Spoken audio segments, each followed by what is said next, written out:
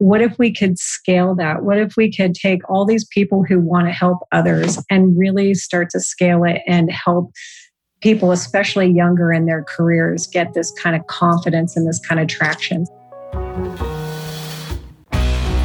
All right, we're here today with Kelly Mooney. Kelly Mooney is a CEO, Chief Experience Officer, and Strategic Advisor recognized for leading organizations in customer insight and digital experience. Named to Advertising Age's A-list in Wall Street Journal's Best Places to Work, she understands how to help companies create business value at the intersection of customer centricity, technology, and innovation.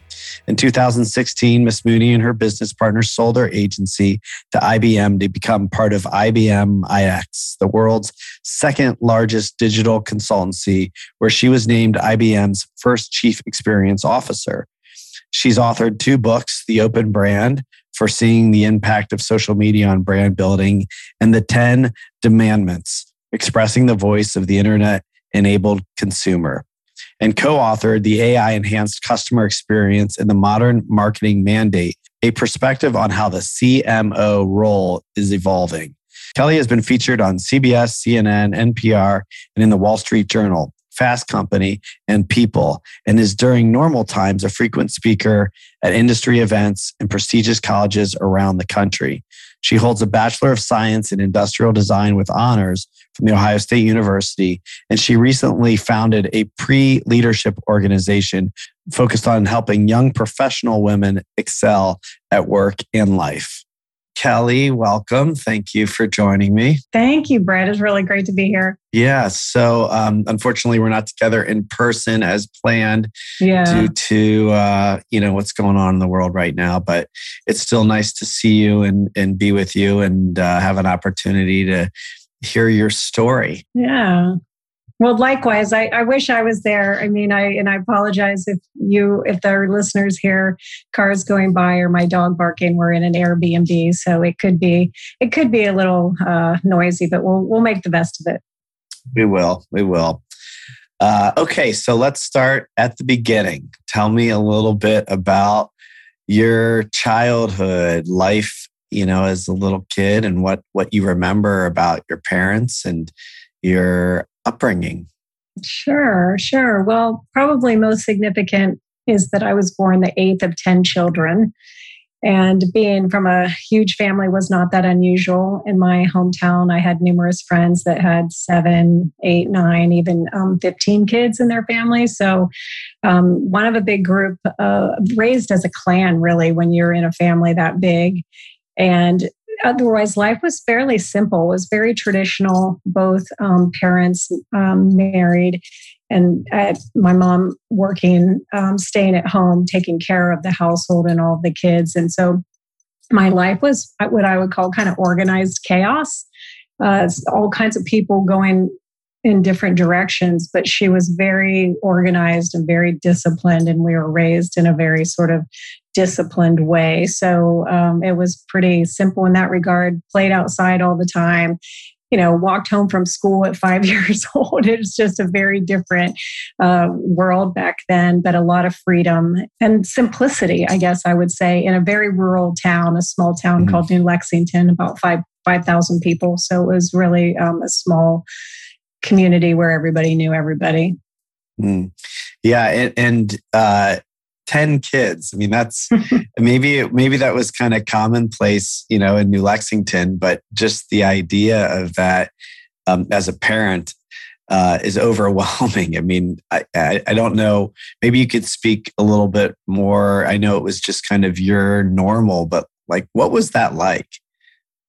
Yeah, it was super normal to me. And it wasn't until I got to college and I had roommates that had only 1 or 2 siblings. And I thought that was super strange.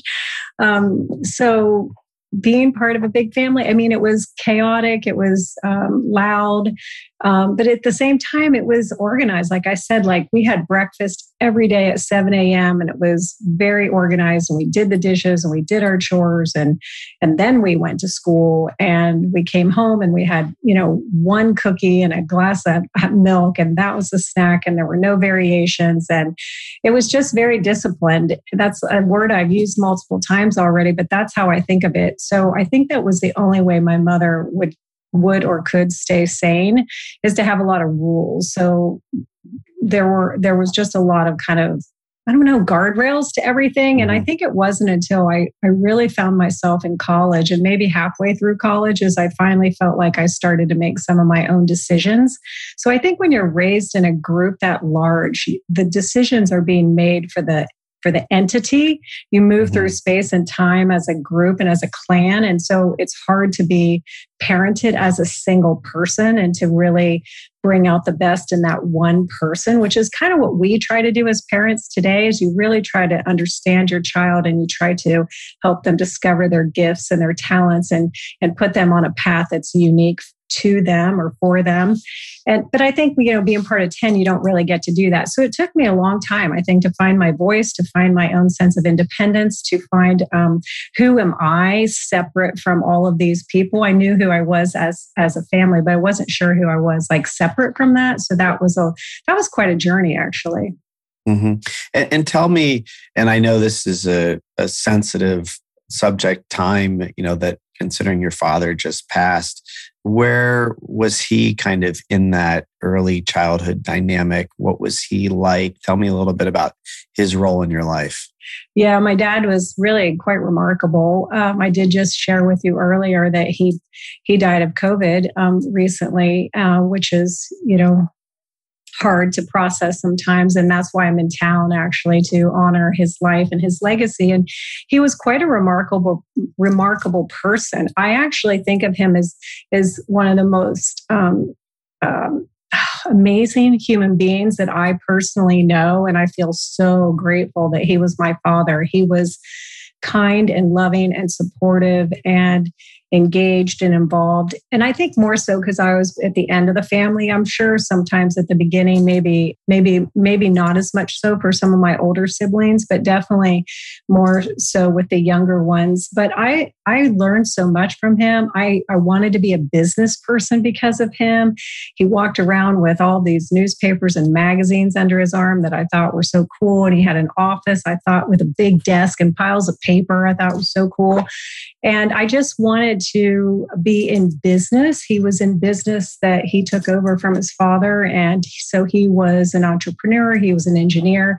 He was an amazing spouse. He was an amazing dad. And he really helped me not to be afraid or intimidated. Like he would just say, they're just people. It's fine. Like, let's just do your best and be who you are. And so he was awesome. And then when my mom got ill when I was young, he was her caretaker and was the most loving, sensitive, gentle man.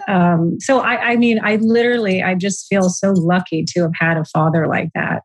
Amazing. What a great thing to be able to say and to have experienced and to have really influenced you and shape your life. I mean, what a beautiful thing to be able to have. Yeah. I feel lucky in that way. I think he set the bar really high and all of us aspire to reach it. But I mean, he's pretty unique in that regard. Mm-hmm. Tell me a little bit as you start to kind of move through. I mean, you mentioned being 5 and walking home from school, and I had a similar experience, maybe for different reasons, but there was a sense of kind of independence that came at an early age. Tell me a little bit about kind of who you were as you started to kind of move through school. What kinds of things were you interested in? And how did that kind of, maybe what you were seeing from your parents or your siblings or those around you, your dad's advice, they're just people, let's be you. Who were you at that point?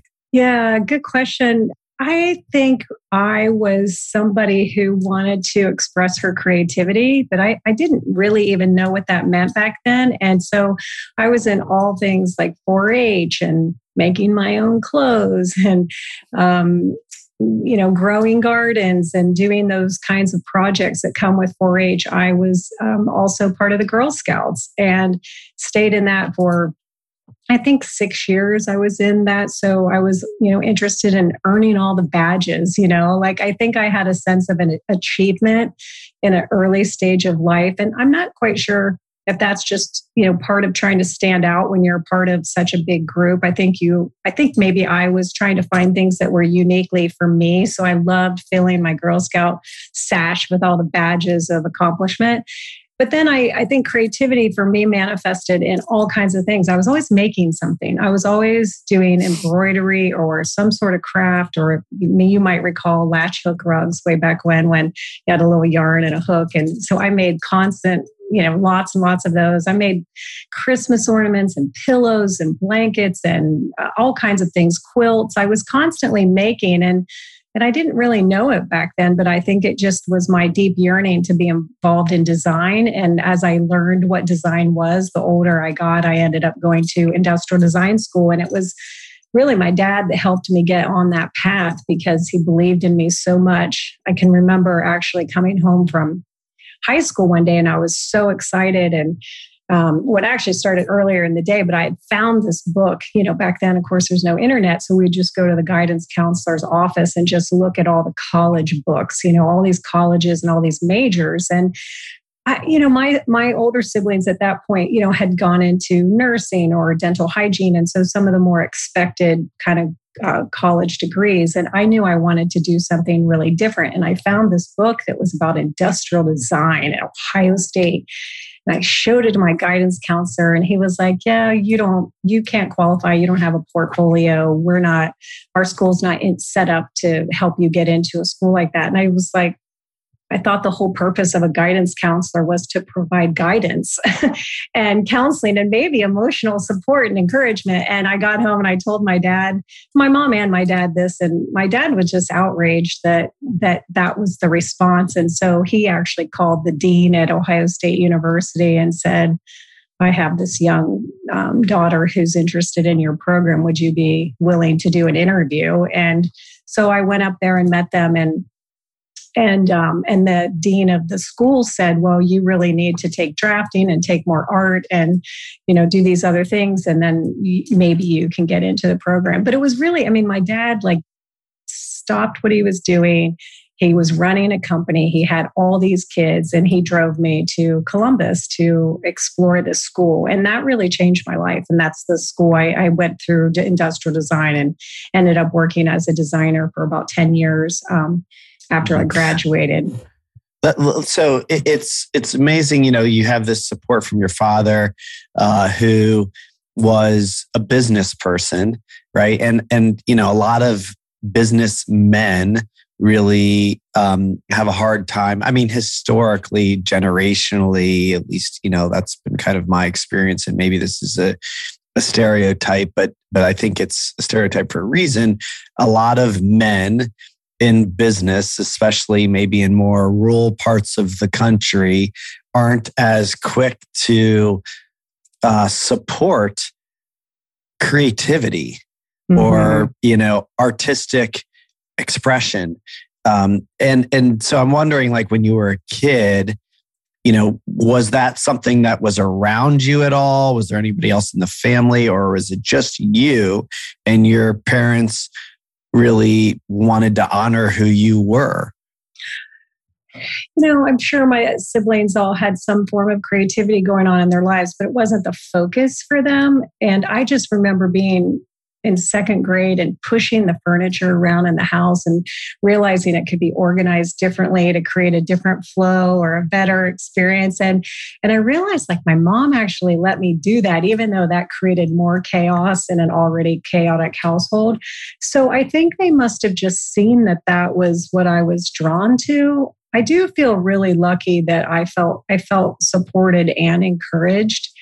And maybe they did get more enlightened or maybe have more time or more patience as they worked down. I mean, the thing is, by having so many kids, you get better over the years. You get more practice. I mean, I find it in my own self, so. No question. Yeah. I have 3 and I feel like my youngest is getting the best of me, that look, I mean, if you're doing it right, why wouldn't you not be getting better, as you do it more, especially if you're working at it. Yeah. And I think for me, my parenting is a direct reflection of my own work, right? So the better I get as a human being, then the better I can show up in a lot of places. And sometimes, that just takes experience. Okay. So you end up in a program. I mean, I think today that's a little bit more commonplace, industrial design. People are, look, CCAD and other colleges across the country are creating whole environments, ecosystems, not just majors. What wasn't quite as common then, right? I mean, that wasn't a path that was like seen by all your peers or super, right? I didn't know a single person. I never heard of industrial design. I didn't know a single person in it. I didn't know a single woman in business. And so, and I think at the time, it's very different now. I mean, I've served on the board at CCAD for 9 years, a while back. And, but I think design is just different now, because when I enrolled in design, I remember my mother being worried that an artist, she kept calling it artist, then artists would starve and would not be able to make a living. And that starving artist sort of idea was, I think, pretty common. At least that was an expectation or sort of a misperception, maybe is what I would say. Misconception. Not sure what word I'm looking for there. But I think that was what she was worried about. But I was never worried about that. I was never thinking about if I'll make money or I won't make enough money. I just was really focused on doing what I thought was a cool career that was intellectually challenging, that was creatively invigorating, and was something that was different that I didn't know anybody else doing. And so that drew me to it, all those things. Mm-hmm. Yeah. And I'm curious, and maybe we're fast forwarding a little bit, but I'm curious about kind of the art part, right? This kind of piece that has you just wanting to create, I'm maybe putting words in your mouth, but that's kind of what it sounds like to me. Like you weren't really focused on anything, but maybe just this like feeling inside of you that you wanted to be creating something. And, really to me, that is art creation, and I think we sometimes can put creativity in a fine art box, like your mother was doing. It's not uncommon for people to see creativity as a fine art, but really I believe, creativity is everything that we do, our lives, our thoughts, our relationships. Exactly. And certainly, business is a creation, all of it, and so, I'm just wondering, kind of what the influence maybe of your father, your parents, society kind of had you in putting the art and the business together, as opposed to just the art. And not that that's good or bad. I just am curious, kind of how you see it. Yeah, I mean, that's interesting to think about. I'm not sure if I know exactly, but I know once I got to industrial design school, I actually wasn't very good at the art part. I didn't have the hand skills that a lot of other people who were in the program. I was 18, 19 years old, and many of the students were 30 because they went off and had a career and then learned about industrial design and then came back and were there to get another degree. And so they were much better at the hand skills. So I actually realized in what I was learning in design school was problem solving. I was learning to observe behavior. I was learning to look for opportunities for something to be better. And so I end up learning how to think in a very structured way to learn how to think. And so once I got into the design world, what I realized that I was able to help articulate ideas that maybe a creative person or designer or an engineer or somebody had imagined, and then trying to communicate it to the client in a way that they could understand. I realized actually I was a pretty good bridge at that. It took me a while to figure out. And I really enjoyed being in that kind of role and helping bridge people who might not otherwise understand each other. And I think it really took me a while until I realized like the commercial part of the business I really enjoyed. And I began to learn how to write a proposal. I began to learn how the business made money or lost money, what was a good client and what wasn't a good client, and how to evaluate that. So as I learned more and more about that, I liked the commercial side of it. So kind of those things together is really what mattered to me and why I sort of stayed in the space in some way, shape, or form for my whole career. Mm-hmm. Yeah. And yet I would imagine this kind of appreciation and the experience you had in being an artist, even if it was, little, kind of childhood projects, has you able to really be that bridge. I think, and my experience, it certainly helps, is somebody who relates to the art can be way more successful in the business because you actually get it. You care about the people that have to do the creation. You care about the finished product. You care about the end user. You have some sensibility to the art itself. Yeah, even very if much. you are getting your joy or find your skill to be more on the business side of it. That kind of bridge, as you described it, I think is really powerful. Yeah, I'd like to think so. I mean, I love all of those things you described. I love the final product. I love being involved in something that's innovative and excellent. I love pushing boundaries. I love when teams do the most remarkable and they've pushed themselves. Like all of that brought me great satisfaction. I loved thinking about the consumer side of things and what did people need and how are we going to make them feel and how can we make their lives better. All that was intrinsically motivating to me. And the funny thing is, like the business side, I never ended up getting a business degree or an MBA. So it was all learned on the job, and I'm, being supported by amazing people who knew a lot more about finance than I ever will. But I had to learn it over time, basically. Mm-hmm. Yeah, which I also think is just an important point to highlight. I try to do this with my kids too, that are in college and trying to figure out, what they want to study and how that's going to translate into a job. The fact that you can really learn it all on the job. And it's not that that's easy. It takes years. It takes, maybe some luck, the right places, people, mentors. I mean, it takes a lot, but you can learn it sometimes even in a way that's even more effective on the job. You don't have to have studied it to go do it.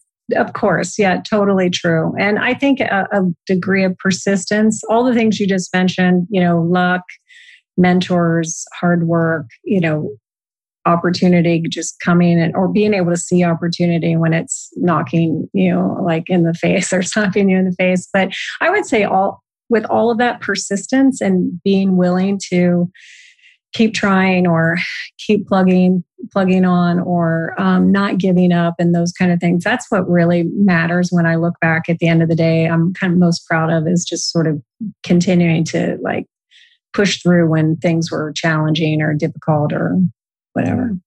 Okay, so let's back up a little and talk. You mentioned you got your degree, you went into a position, if I heard you correctly, that you were in the same company for a decade. Is that what you said? Yeah, about 9.5 years. I worked for a firm in town called Richardson Smith, which is, ultimately became Fitch over time. But Dean Richardson and Dave Smith were quite innovative product designers, entrepreneurs who had an incredible firm in town that really not a lot of people knew about locally, but I was able to get an internship there, and that internship turned into a full-time position. And I literally think I just got so lucky in getting the most amazing first job, because I was working with incredibly talented designers, writers, engineers, product designers, and a whole assortment of like psychologists, and all working in a collaborative, integrated way in design, which in the 80s was really unusual. And I had a mentor who I actually just saw recently in California, who gave me my first job and just basically taught me everything. And I feel so lucky, because I don't know that everybody starts their first job and gets exposed to so many disciplines and gets a ton of responsibility and then gets mentored as a part of the experience. So I just was super lucky and look back on that with a lot of gratitude. Oh, it's incredible. I don't think that's very common. Most first jobs by nature are entry level, and usually, things that, in my experience, you don't really like. My first 15 years of my career was in learning what I didn't want to do. Yeah. It took me that long to find a job or to create a job that I actually liked, which I think is sadly more common than not. I think, at least knew, even, from an early age and through college, what you wanted to do. It sounds like you understood the field. So being in an environment that was something that you were passionate about had to be helpful in, making that experience what it was. I would imagine, and I wonder if you've kind of thought about this, that passion, that connection, that enthusiasm for the work, maybe that made you somebody that was more teachable, or that people wanted to coach or mentor. I think that might be true. I remember just feeling so pumped up to go to work every day. And I can remember talking to maybe siblings or friends in other jobs and other places who, felt like they were in a grind. And I never really felt that. I never, especially, maybe for the first 25 years. I think ultimately I started to get a little fatigued, but in the early days, I never did. I never had a day that I felt like that. I felt super inspired. And I do feel like I was very coachable. And so I got lots of feedback. I mean, I remember this one guy who was so good at business development and would give this amazing pitch and this amazing presentation. And at the end of every meeting, I'm like 23, 24 years old. And he would, at the end of every meeting, he would say, okay, let's all gather and say, what about that meeting went well? Like, what do you guys think went well? What didn't go well? What could I personally have done better? What could you have personally done better? So I grew up thinking that was really normal to give that kind of feedback to somebody way higher up the chain, and also to receive it. And I think that was really great. I tried to bring that into my career as I evolved, but I also know sometimes it's hard for people to give and receive feedback. We're not always so great at it, but that was really valuable to me, because I learned about all the nuances of, what made for a good meeting, for example. Mm-hmm. Yeah, I'm sure there's tremendous learning. And as you kind of moved out of that position, tell me a little bit about, what happens next? What did you go towards? What's the next step? Well, the thing I liked in my first job is that it wasn't just design. It's a little daunting to think about it now, but they said, okay, write the proposal, deliver the proposal, do the work, pitch the work, and then you get a folder every month, literally a folder printed out pieces of paper, and do all the billing. So I literally had to do the whole thing from beginning to end. And it's not, at some point I was like, oh, I just want to do like the creative part, but they really made us learn the whole thing, which in hindsight was pretty remarkable. It was pretty remarkable that they would let me present to CEOs when I was, 24, 25 years old. So that really got me interested in really collaborating at the highest level. Now, of course, I was, still low on the totem pole then, but over time, what I loved the most in my career is being able to interact with, our clients who were executives at a whole, all assortment of brands, but really being a sounding board to them and being an advisor to them. I really enjoy that. And I think it came from being exposed to it at such a young age. But really, I think my turning point in my life from a career standpoint is, back in 1994. And I was listening to an interview with Jeff Bezos, and he had just started Amazon. And it was this kind of, crazy idea that he was going to sell books on this thing called the internet. And, it was not a very widely understood idea yet. And I just remember thinking, I want to be a part of that. And at the time I was designing physical stores. I remember I was working on a Reebok store that was going to be in Manhattan. And I was like, why am I designing physical stores when digital stores are going to be the future? And this was sort of in 94. Meanwhile, I had met Nancy Kramer, and she was the CEO and founder of Resource Marketing at the time, which was the name of it at the time. And she had called my company, the design firm where I was, and said, hey, we're working on a project that involves retail design. It's not our expertise. We're more in the communication field. Could your firm partner with us? And I got assigned to that partnership or collaboration. And so she and I hit it off really well. And it was right around that time when the Jeff Bezos interview happened. And she goes, well, why don't you come work with me? And I was like, well, what would I do? And she's like, I don't know. And I was like, well, do you have a job description? And she's like, we'll figure that out. And I was like, well, what would I work on? And she goes, well, there's the internet thing's going to be big. Can you figure that out? And so actually that was the leap I took to leave my job and go work with her and to figure out what it meant to get a business on the internet, and then to help clients to do that as a service, basically. It's funny. I don't know if you know this, but you've spent so much time with Nancy that your imitation of her is actually like quite striking. Even her mannerisms. If anybody's watching, knows Nancy, you'll know what I mean. Well, what an exciting time. I mean, and I love the way that you described, this internet thing, it's going to be big, Nancy says to you, and your, feeling of designing physical stores when you can see, that is a conversation that's still ongoing, right? About physical versus digital. Of course. Obviously, Jeff wins and e-commerce is what it is. And, it's not getting any smaller, but that was not like a clear thing to the rest of the world at that time. It was still like, what is this thing? There was a boom and a bust. Is it actually going to stick around? Yeah. And we see a lot of that happening now with crypto and blockchain and, AI and whatever else. I was not in my own business, but I was in the business world when that was happening. And, I just remember that it wasn't so obvious to everybody where this was going. It seemed to be more clear to you and Nancy. And was that because you were in that world, or you just kind of had that vision, your mind worked that way, you understood it? Tell me a little bit about like what that was like at that time.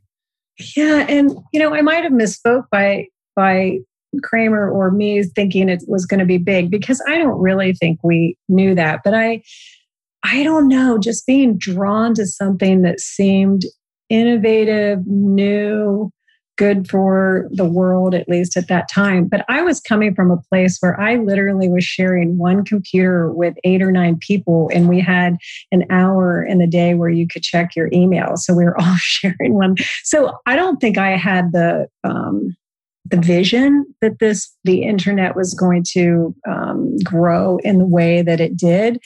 But instinctively, I felt like there was something, a force field that was pulling me toward it. And I think what I've always tried to do is really trust my inner, my inner gut, just like what feels like the right thing and trust in that. And every time I've done that, it's been the right thing. I can't say I've always done that, but when I do it, I know that it's the right thing. And so that's really what it was then. I mean, and I think Kramer was really distracted with the core business. Apple was a huge client. They were constantly calling with more and more projects, and that required a certain amount of focus. And so she had said, hey, I've been in business for, I forget what it was at the time. She founded it in 81. So this was probably like 94 or 5. And she said, I've been in business all this time and I've never had a brochure. Can you kind of do that? So I created a brochure, and then it was like, well, can you create our website? And, nobody had created websites, or not really much back then. It was super basic. And then it just kind of kept snowballing. And the real breakthrough for our business was getting to Victoria's Secret as a client. And it's one of the funniest stories when I look back is that Kramer and I initially had our meeting out at Victoria's Secret with Ed Razek specifically. And I remember we were talking to them about the internet, and this is what's going on, and this is what the Gap is doing, and this is what this company is doing, and you should be there too. And then Les Wexford was kind of in the hallway or in the doorway of the meeting. And back then, I think that a lot of retailers had invested in some form of like cable show or some format of retail on TV that didn't really materialize, and a lot of retailers lost a lot of money. And so I think they thought it was going to be another version of that. And so he said to Les, like, hey, these gals think we should put Victoria's Secret on the internet.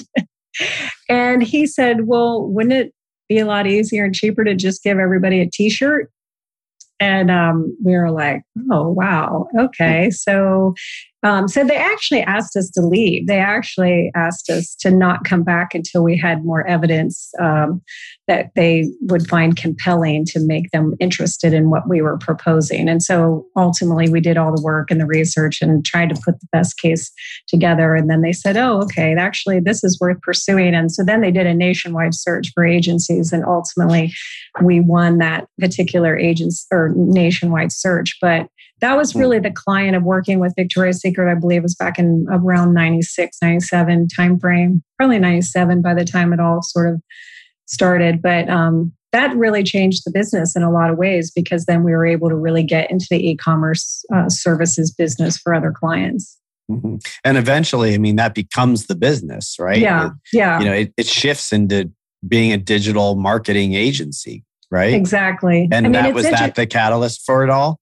Oh, I think so. Yeah. I mean, we were doing some basic websites for tech companies in Silicon Valley, but that was the big client. And Kramer got on in USA Today and on numerous, shows and stuff for that sort of notoriety that the business was participating in. And so, yeah, I think that really changed the course of the business. And then we really were kind of all digital for quite some time, and then went full circle towards the end of at least my time there, becoming a more integrated marketing company, because clients said, okay, yes, digital is important, but I want you to think about all of the branding or all of the marketing and how all of the digital integrates with that. So we ended up actually going kind of full circle back to a much more integrated type of company.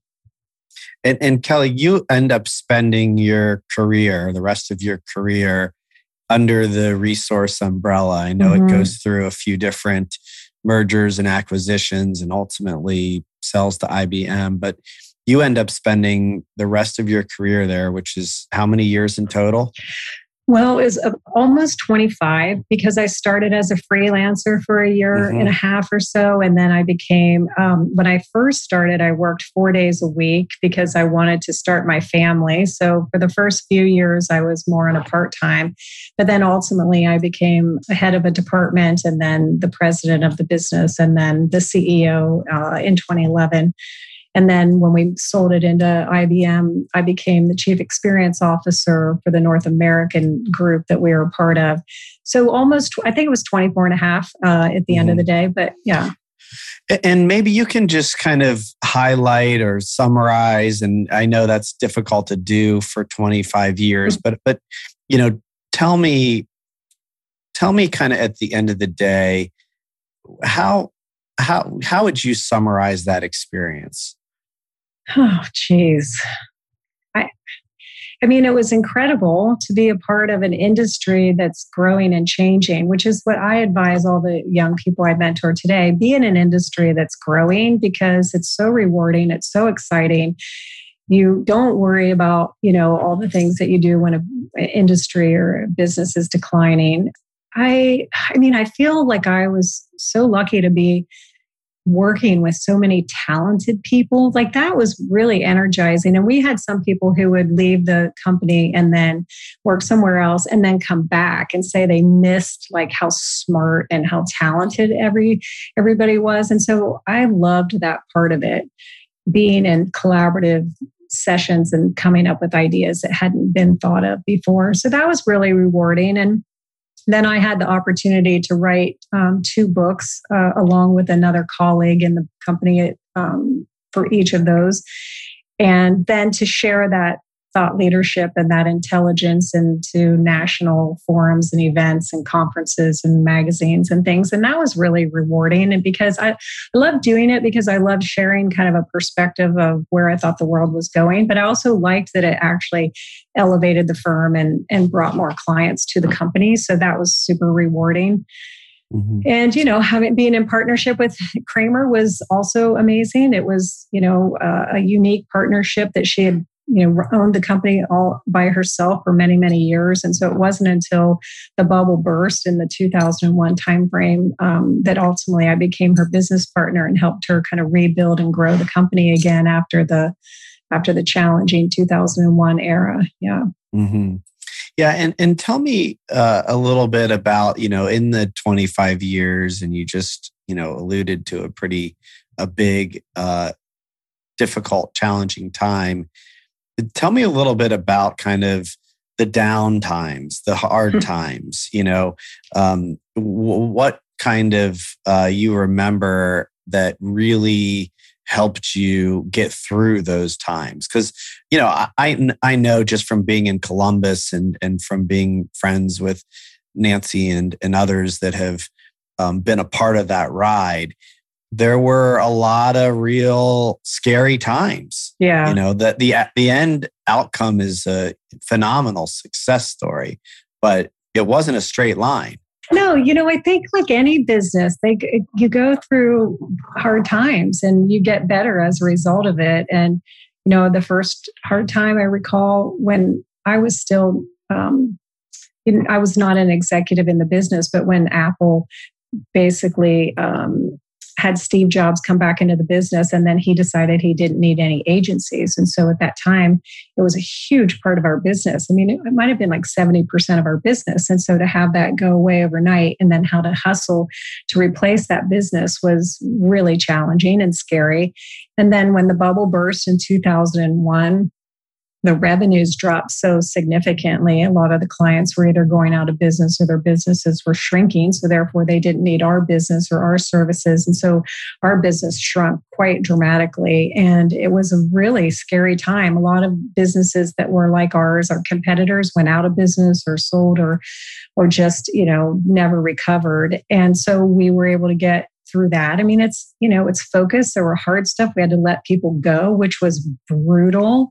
It was emotionally challenging in ways that I had never experienced. And even Kramer hadn't experienced in the business. That was the first time in the 2001 timeframe that she had ever done any sort of layoff. So super hard stuff. And then, again, in the 2008 time with the financial recession that was going on and all the impact in the financial markets had a huge impact on our business, and the revenues declined again. So there was a lot of stuff like that. And that just made us get smarter, made us be more deliberate in our decision making, surrounding ourselves with just really smart, good advisors. I mean, we ultimately did an acquisition that was super bumpy in terms of the integration. And so learning how to deal with that when you have one vision and thinking it's going to be amazing and turns out to be more challenging than you could ever imagine. And so we had lots of things that we struggled through. Yeah. So it makes you a better business in the end, but not during it. During it, it's pretty rough. And I know you today are doing a lot of mentoring and advising and board work, and I want to get to that. But I'm curious, the experience of being now a partner in a business, somebody that is in senior leadership and has been for a long time, being a woman in that role during those years, and at the same time balancing being a parent, a mother. Talk a little bit about what was it like to be a woman in leadership during that time, and also what was it like doing that and also being a mother, which I know is something that all parents, but maybe more so women and mothers historically have struggled with. Yeah. Answering the question what it's like to be a woman, it's the only thing I know. So it's hard to really say. I don't have any remarkable story about, I don't know. This is a funny topic because right now I'm focused on helping young professional women get the skills they need for career and life momentum. And so part of the reason I want to do it is because I'm upset and I'm angry that we still haven't closed the pay gap. We still haven't closed the opportunity gap, and we certainly haven't closed the wealth gap. So all that stuff really makes me really angry. I don't think I was as cognizant of all of that, why I was building my career. As I have stepped away and reflected upon it and read lots of the research and been interacting with all kinds of people involved in gender equity and advocacy, I have really strong views about it. But I actually think at the time, and this sounds kind of pathetic and I'm not really proud of, is I was just so focused on doing the work and raising my family. And I was so overwhelmed with how much there was to do. I didn't have time to process all of it. It was really hard time to have I have 2 kids, but have 2 kids that are really little and be working. And the only thing I can tell you that really made it doable for me is choosing my husband, my life partner, and making the best possible choice because he's so patient. He's so tolerant. He's an amazing cook. He loved being a caretaker with the kids. He still had his own career, but it wasn't always the priority in our family. And I had that as a support system. And if I didn't have that, I don't really know that I could have kept the wheels on the bus like a lot of people are doing today. Yeah, I think that's really interesting and also really great to highlight that, it's important in your case, at least, and other people make this work in all kinds of ways. But for you, it was really helpful to have a partner at home that was really prioritizing the caretaking, that had to give you some freedom, comfort, confidence to, go out and go to work every day. And the reason I asked the question is because of the reason why you're angry about it and trying to help others today is because I know this is a problem in the world. Now, the fact that you were able to just be head down and maybe, kind of even unaware of it being the problem that it was. I mean, I don't know what that says. If it says that like maybe it wasn't as bad for you as it is for others, or maybe you were just so focused you ignored the noise. I wondered, and again, part of the reason I asked is because I wondered, did you have any experiences that were clear to you that somebody didn't take you seriously or didn't give you opportunity or, right. Like stuff like that. And was that tough? Did it kind of piss you off at the time? Or was it just like, that's just how it goes? Well, I think a little bit that's just how it was. And so Yeah. part of me just learned how to ignore it or quite honestly laugh it off or ignore it. But yeah, like I was interrupted a lot when I was especially younger trying to present and having, men just talk over me or take the idea that I was working on and then, take it and present it. So that was a little bit normal. And when I look back on it, I didn't speak up and out as much as I wish I would have or could have or had the courage to do. I had, a colleague who had the same exact job I had, a male colleague, same job, same level, same responsibility, making twice as much money as I was. I mean, I have a lot of those situations when I've reflected back on it. Like even in my hometown, my brother was the pool manager of the hometown swimming pool. And at night, I think it was 19. And then when I was 19, I wanted to be the pool manager. But when we went to the city, I don't know what the bureaucrats are that make those hires. And they said, well, you're a girl, you can't do it by yourself. So I had to do it with a friend. I had to get a friend to agree to do it with me. And then we had to split the salary. So while he, at the same age, was capable of running the pool, with roughly, similar skill set, similar upbringing, we had to do the same job and then split the salary. So those kinds of things, I think I just kind of rolled with it. Oh, that's how it works.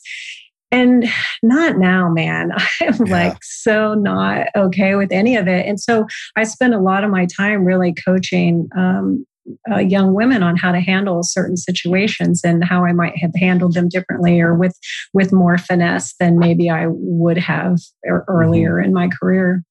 This is kind of the subject that I'm growing more and more passionate about, not necessarily the inequities, but just the idea that our lives are there for us to use.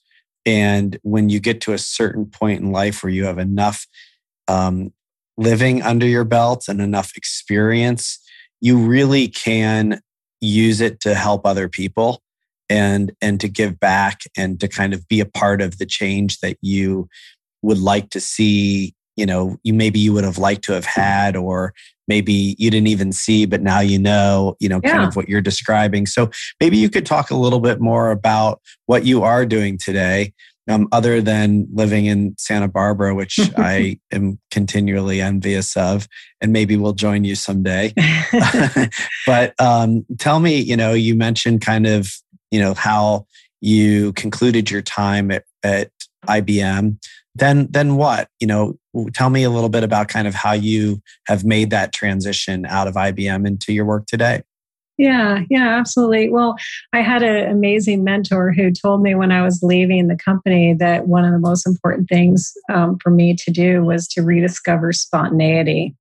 And I really had to internalize that because I don't think I realized how routinized my life had become and how full and pressed for time. And maybe many moments I was more transactional than I really wanted to be because there was so much to get done, because my real core is to build human relationships and have really strong connections. And so his advice to me was really valuable. And I really did that for many months. It's just to rediscover spontaneity and not say yes to anything. And so I did that for a while. And then I started saying yes to things that came to me that were board opportunities where I thought I could provide value.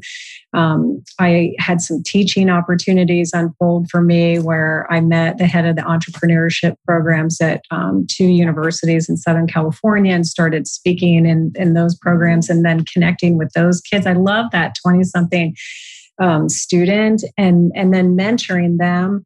And then that actually really, I had a light bulb moment with one of the students. And she had called me one time because she was at the top of her class and she got a job offer from Wall Street. And she said, I think it's a good offer. I don't think it's a great offer, but I don't really know how to handle that with gratitude and class. And I don't really know how to ask for more. So I worked with her for about a half an hour, 45 minutes, and we role played the entire thing, what, could be all the possible scenarios and what her desired outcome was. And so the next day she called me and she said, I got 20% more salary, 20% more bonus, and 20% more PTO. And still, when I retell that story, it gives me chills because it made me just feel like, well, that's incredible. What if we could scale that? What if we could take all these people who want to help others and really start to scale it and help people, especially younger in their careers, get this kind of confidence and this kind of traction? So that's what kind of got me on a new path. And I wiggled and turned a little bit over the last year during COVID, trying to think about the best way I wanted to manifest this. And now I've launched a new company, and I'm in my pilot mode right now and still building the core components. But it's a company I called Equipped and Equipped Women, and we are focused on equipping young professional women. And it's coaching, it's education, and it's community. And so one of the things I realized, I've done so much research with them over the past year, is they really are hungry for a professional community that's going to support them. And you can find that in all kinds of other ways the older you get in your career, but super challenging and hard. There's not much for young women, especially. So that's what I'm focused on. I'm really excited working with some cool people and that love the mission and want to be a part of it and want to help see young women succeed with a little more ease maybe than my generation, and with a little more fulfillment earlier on, and quite frankly, more financial success earlier on as well. Yeah, I think it's wonderful. I mean, it makes perfect sense as I kind of reflect back on what you've shared today. Your childhood and, the organization and the support that you had and the role modeling and mentorship early in your career and kind of then all the experiences that you had, moving through the work world, to be able to then take all of that and you're building a business around it, which you love to do.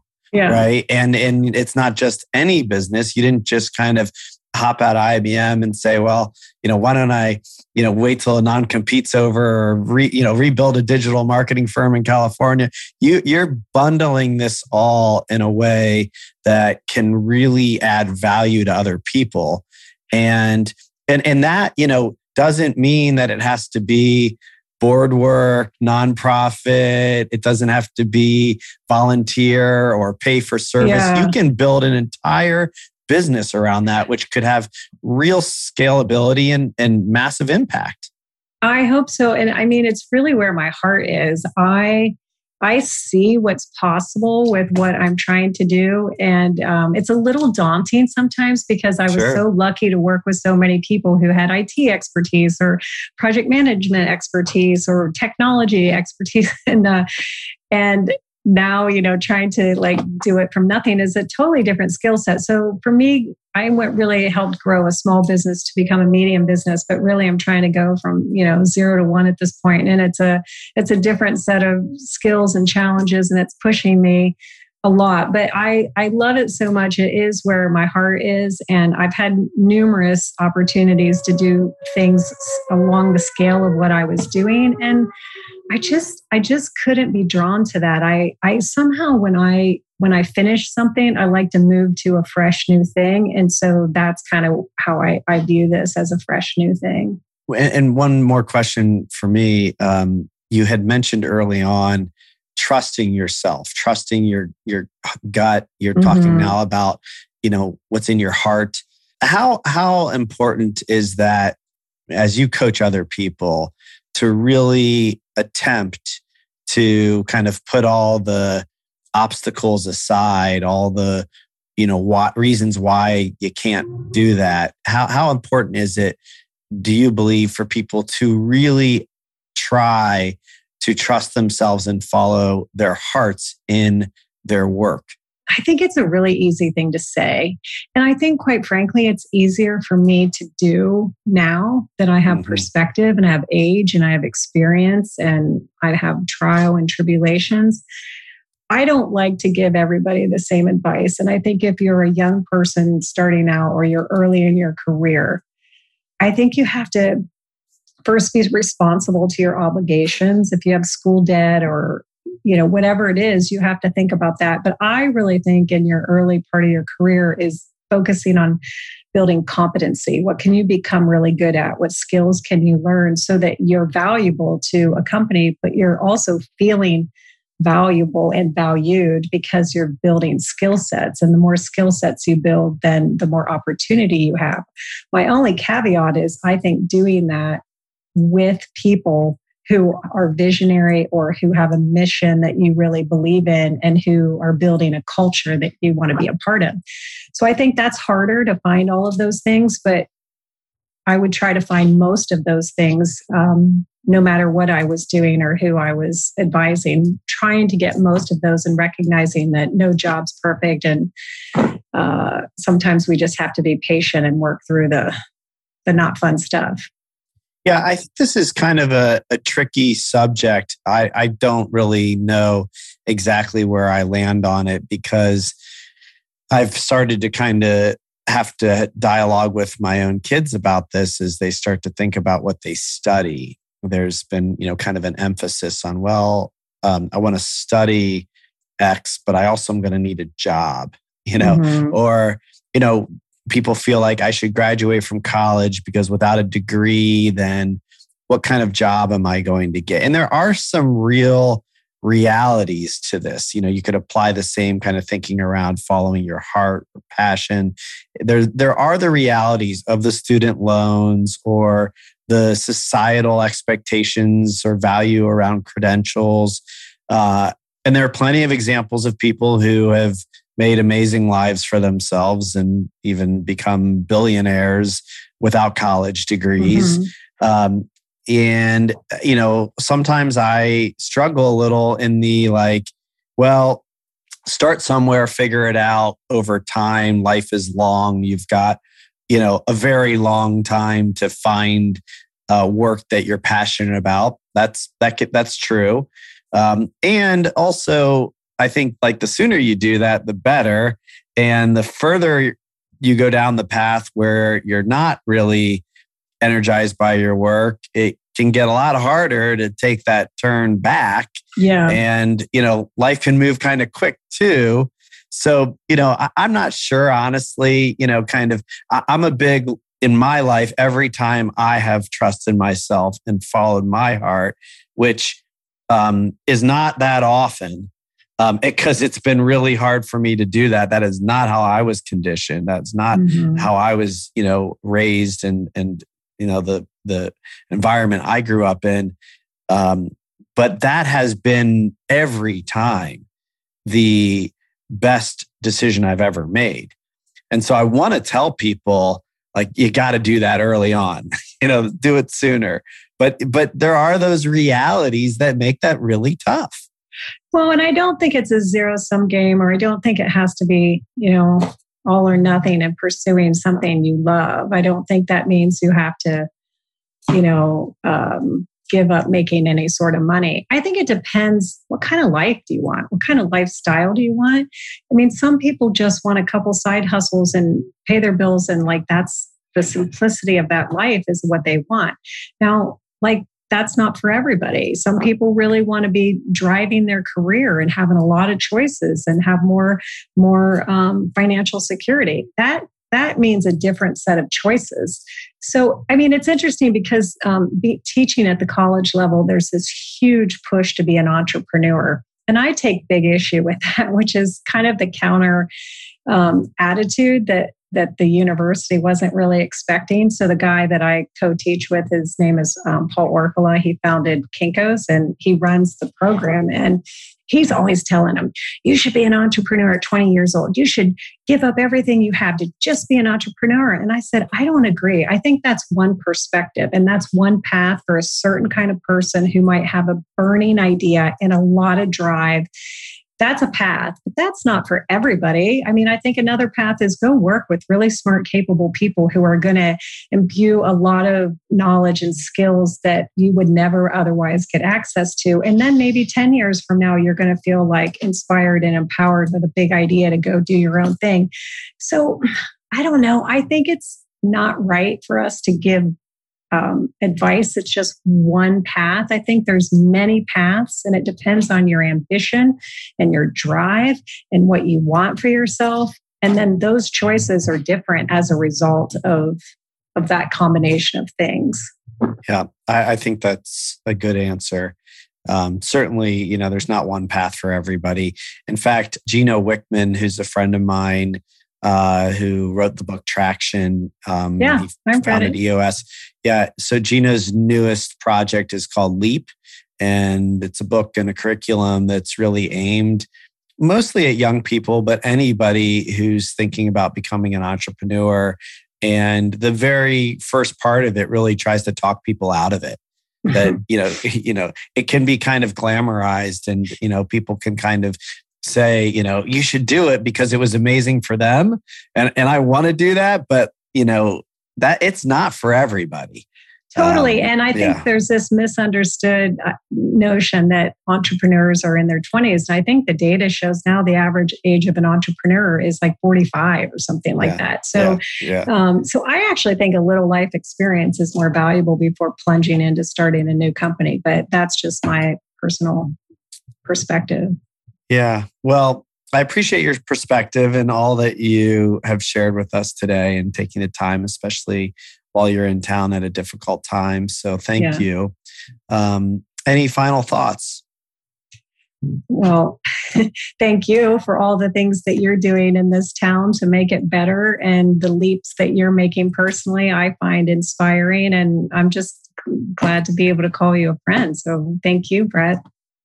Well, thank you. It's been good to get to know you and become friends and watch your journey. And it's inspiring for me and many others. So thanks again, Kelly. It's great to be with you. All right. Thanks, Brett. Thanks for listening to the Gravity Podcast. Please be sure to subscribe, leave us a review, and follow me on Instagram at Brett Kaufman, on Twitter at bkaufman125, and subscribe to our YouTube channel by searching for The Gravity Podcast with Brett Kaufman. And please send me a DM with any guests or topics that you'd like to hear on future episodes.